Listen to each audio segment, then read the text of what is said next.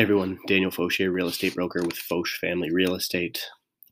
Thank you for tuning into season 6 of the Brick and Mortar podcast. This season is called Localing or Localing, focused entirely on local businesses in the Ontario market. I'm going to start off with a little bit of housekeeping for this entire season of the podcast, just so you don't have to listen to me babble on indefinitely prior to each episode, though I will include it at the beginning of each episode so you can skip it if you wish. So firstly, thank you for your patience in dealing with the delayed start of the season. I was in the process of onboarding a new sponsor, which I'm excited to announce. This is a series I've been wanting to do for a while, but couldn't quite muster up the resources to contact and schedule with local businesses at scale. Then about 3 weeks ago, I posted a hilarious Austin Powers meme video, and it was shared by tens of thousands of local business people. And it felt like something between serendipity and fate that presented me with the opportunity to connect with the guests that I wanted to. Secondly, before I get started, I would also like to mention that this season of the podcast is sponsored by Pop-Up Shop. That's spelled POPPUP.SHOP, like Pop Pup, because their logo is literally a puppy holding a balloon, which is adorable. Pop-Up is a business that describes themselves as short-term retail, which is basically a marriage between Airbnb and commercial leasing. Their goal is to play a role in the renewal of the Ontario commercial real estate in a post-pandemic economy by removing the barrier to entry for small businesses and simultaneously helping landlords to mitigate the impact of the vacancies that we're about to see. I've been invited to beta test their platform prior to its launch after Ontario lockdowns, which is how I got involved with them. Pop-Up has also invited any of my guests and listeners to join in their beta phase. You can learn more at their website, POPPUP.SHOP, which will be linked in the show notes on the podcast and on YouTube. Now, I know I previously stated I likely wouldn't have sponsors on this podcast because the content works well for me as a lead generation tool. But I am really interested to see what these guys are doing in the commercial market. And hopefully we'll have further involvement with them down the road as they launch in the post-pandemic economy. And finally, if you know anyone who runs a local business that's been impacted by COVID in any way, positively or negatively, I'd love to hear from you. I am virtually unlimited in the number of conversations I'm willing to have about this topic, and I'd like to explore the topic exhaustively before I move on. So if there's any entrepreneurial guests you'd like to hear on the podcast, please reach out to me and make an introduction or a request, and I'll do my best to feature them on the Localing season. Without further ado, please enjoy this episode.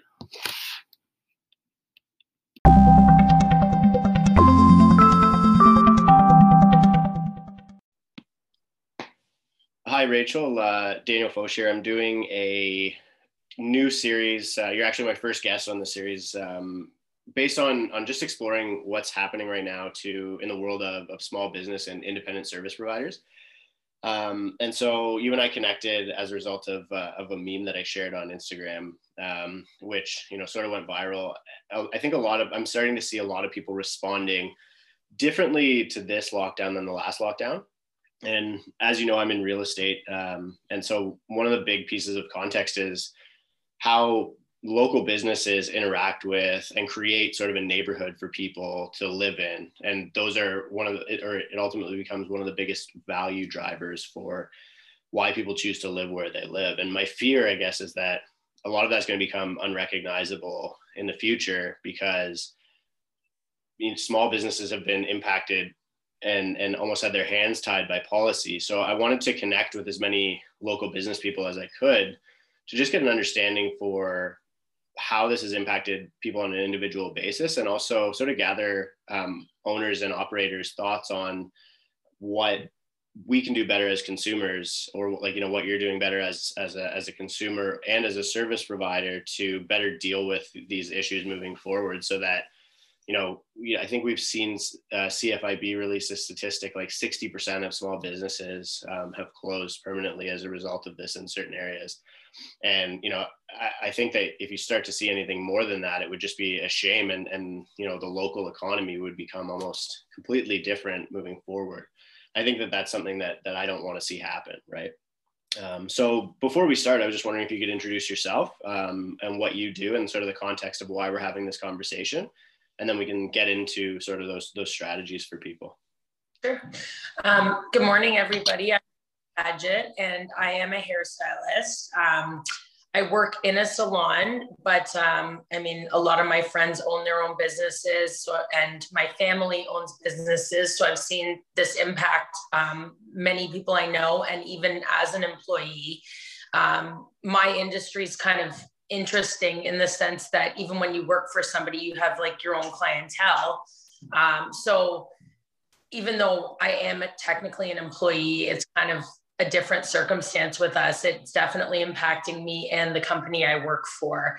I feel like the longer this has gone on, the more, like you just said, the more things aren't going to go back to normal. Like it's been a year now, and the way things have been, handled, things are like people's habits are changing, consumers' habits are changing. So I'm concerned that like people that used to see me every 3 weeks for a haircut are now going to push it to 5 or 6. And, like you're saying, people are moving around. So I'm concerned that when I go back to work, like half my clientele has moved out of the neighborhood I work in. And these are all different things that have been going through my brain for the last year, trying to figure out like what things are like when we reopen. Yeah. And I think that they've made it a lot more difficult to shop locally, right? Like they've taken away a lot of the resources in your industry, especially. You can't even really interact with your clients properly. And you heard of people doing, finding different loopholes to try and continue to operate, but, ultimately not an exceptionally safe way to operate your business, right? Yeah. What kind of things have you found that you've had to do as a service provider to stay afloat or to adapt your business model to continue to thrive in this new environment? Me and like a lot of other people I know have been really trying hard to like contact our clients and just make sure that they keep us in their mind. Like I'm enough that I've been doing this for long enough that I've had a lot of really, really thoughtful gestures. Clients, like people reaching out to me, asking how I'm doing. I've had clients, at Christmas time, send me money and stuff like that. Like just really thoughtful. But like, if you're newer in the game, like say you've only been doing hair for 2 years, you won't even have a clientele when you go back. So yeah. I've had a lot of friends like posting tutorials and such online, just trying to keep their like face in the spotlight sort of thing. Yeah. Stuff like that. And just like reaching out, off, contests, like a free haircut when we reopen and that kind of thing. Yeah, that's actually an interesting one because I've seen like a lot of, I guess like in your industry, and then a couple of others, people almost selling like subscription services or gift cards, right? Like saying, yeah, if you buy now, we can prepay for an entire year's worth of service, right? Exactly. You get the gift card, you can have some income today, and then the people can continue to use it moving forward. Yeah. What ways, like in regards to the general population, how can people better support the businesses that are most impacted by lockdown restrictions right now? Like, beyond sort of the gift card thing that we had just discussed or things like that, but how can people, like, would it be interacting a little bit more on social media, or what ways can consumers, better support local business? I mean, I think right now, the problem isn't so much the consumers, the problem is like what the government's implementing. So I think consumers are actually ready, like, well, I can only speak for my own industry. Like I've like, again, had so many people reach out and just say like, I want to get in, I want to book with you. So it's not necessarily the consumer. So I think the biggest thing they can do to support us right now is like write your MP, sign the petition. There's a petition online floating around right now for the beauty industry specifically to get us open, because at the end of the day, like, we're not there hasn't been a single death traced back to a salon. Why can Walmart operate, but we can't open with plexiglass shields between stations and like sanitization specifications for after each client? So I think the biggest thing people can do to help us is just don't forget about us. You know, come back and see us once we're reopened. Make sure you're still booking in with the same people you've always been seeing, and just, if you can, take time to sign the petition and, you know, protest and help us. That's the biggest thing. For sure. Okay. And I'll have to get a copy of that petition off of you, because I can put it in the show notes for people to share. Okay. I'll send it. That'd be great. Thank you. Yeah.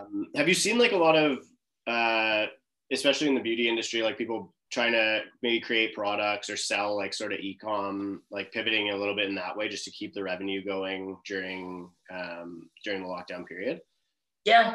I have a couple of friends that have like, you know, websites where they're selling different like hair accessories or brushes and stuff. And, you know, like personally, I have placed some orders for some new products, even though probably shouldn't be spending money right now, but I just want to keep going, you know? Yeah, no, for sure. For sure. Yeah.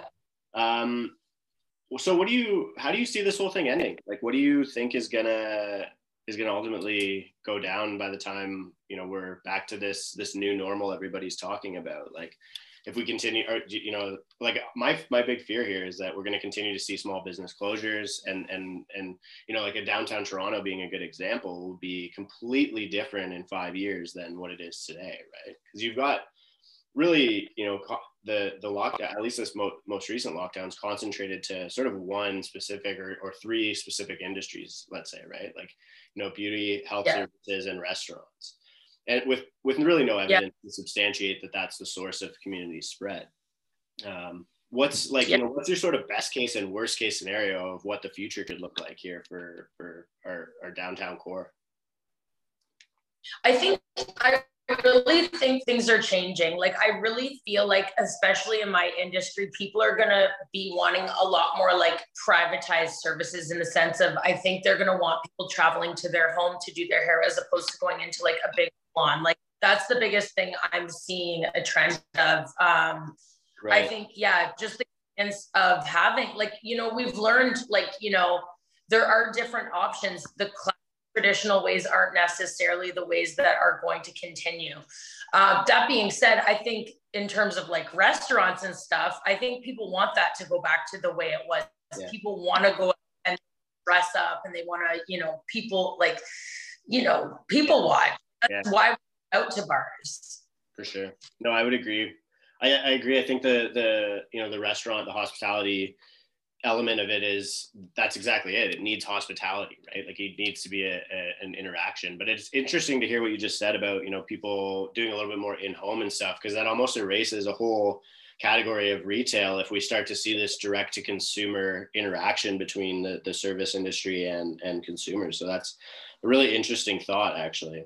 Yeah, there's an issue with that though. Like, I mean, I also, not only am I a hairstylist, I'm a hair educator. And if you take away like the in salon more, then you're kind of a whole category of like sort of entry level positions, because how do you go from being a student to training with somebody who's your mentor and then actually being good at doing hair? Like, you're kind of going straight from the school into like being on your own and not like learning how to do things correctly. So like, there's a lot of issues. I've been thinking about this with a lot of jobs. Like, it's taking away so many entry level positions where people kind of learn like the, you know, the tricks of the trade. They learn the ropes, right? So it's an interesting thought, actually, especially that's going to be kind of interesting thing to see how that's navigated in the future. For sure. Yeah. Yeah, I think, you know, especially because there's probably a walk-in element that a lot of these people will get new clients, right? Like, prospectively, an apprentice could get, and you can't really do that in that direct-to-consumer environment. And then they would have this responsibility to create a brand, right? So like, which most people I don't think figure out until maybe 2 or 3 years into the business. Even in my business, it's like that, right? Yeah. And so you almost have to become like a brand builder before you become a specialist in your profession. So true. Interesting. That is a really interesting thought. Is there anything else you want to add before we wrap up here? No, I've pretty much said everything I wanted to say today, but thank you so much for giving me the opportunity to come on and say some of the things I think a lot of hairstylists have been wanting to say. Yeah. So thanks for your voice. Yeah, no, I really appreciate it. And I appreciate your time, and the insight's been really good. I think that this is a story from my perspective that more and more people need to hear, because, we're hearing so much about, the different policy and then also the government, feigning that they care that small businesses are being impacted here. But I haven't really ever seen any concrete action to understand what we can do to help out. Right. And then I think the constant up and down of shutdowns is like, do you go on CERB and then you go off, and then it's so hard to get back on it, and then it's like, so it's an inconsistency of income for a lot of people. And from my perspective, it's only a matter of time before this all trickles into the actual economy and really like starts hurting everyone, right? I think it can spread pretty quickly. I think we're getting there. Yeah, I agree. I think just the perspective that I've seen from people, like the way that they're talking about this lockdown by comparison to even just the last one, is completely different. That shift in consumer sentiment has been really interesting to watch. Yeah. Okay. Sure. If people want to reach out to you to, talk or become a client or whatever it is, where should they find you? My Instagram handle is @it's Rachel Paget. Okay. And on there, I appreciate any comments, questions. I'm open to answering. Okay. I'll put that in the show notes just so anybody can tap right away and go over to your page, and I'll send you everything as soon as I have it edited, and you can review it and make sure that we're both happy here. Thank you so much. Thank you. Have a great week. I really appreciate your time. Thank you. Bye.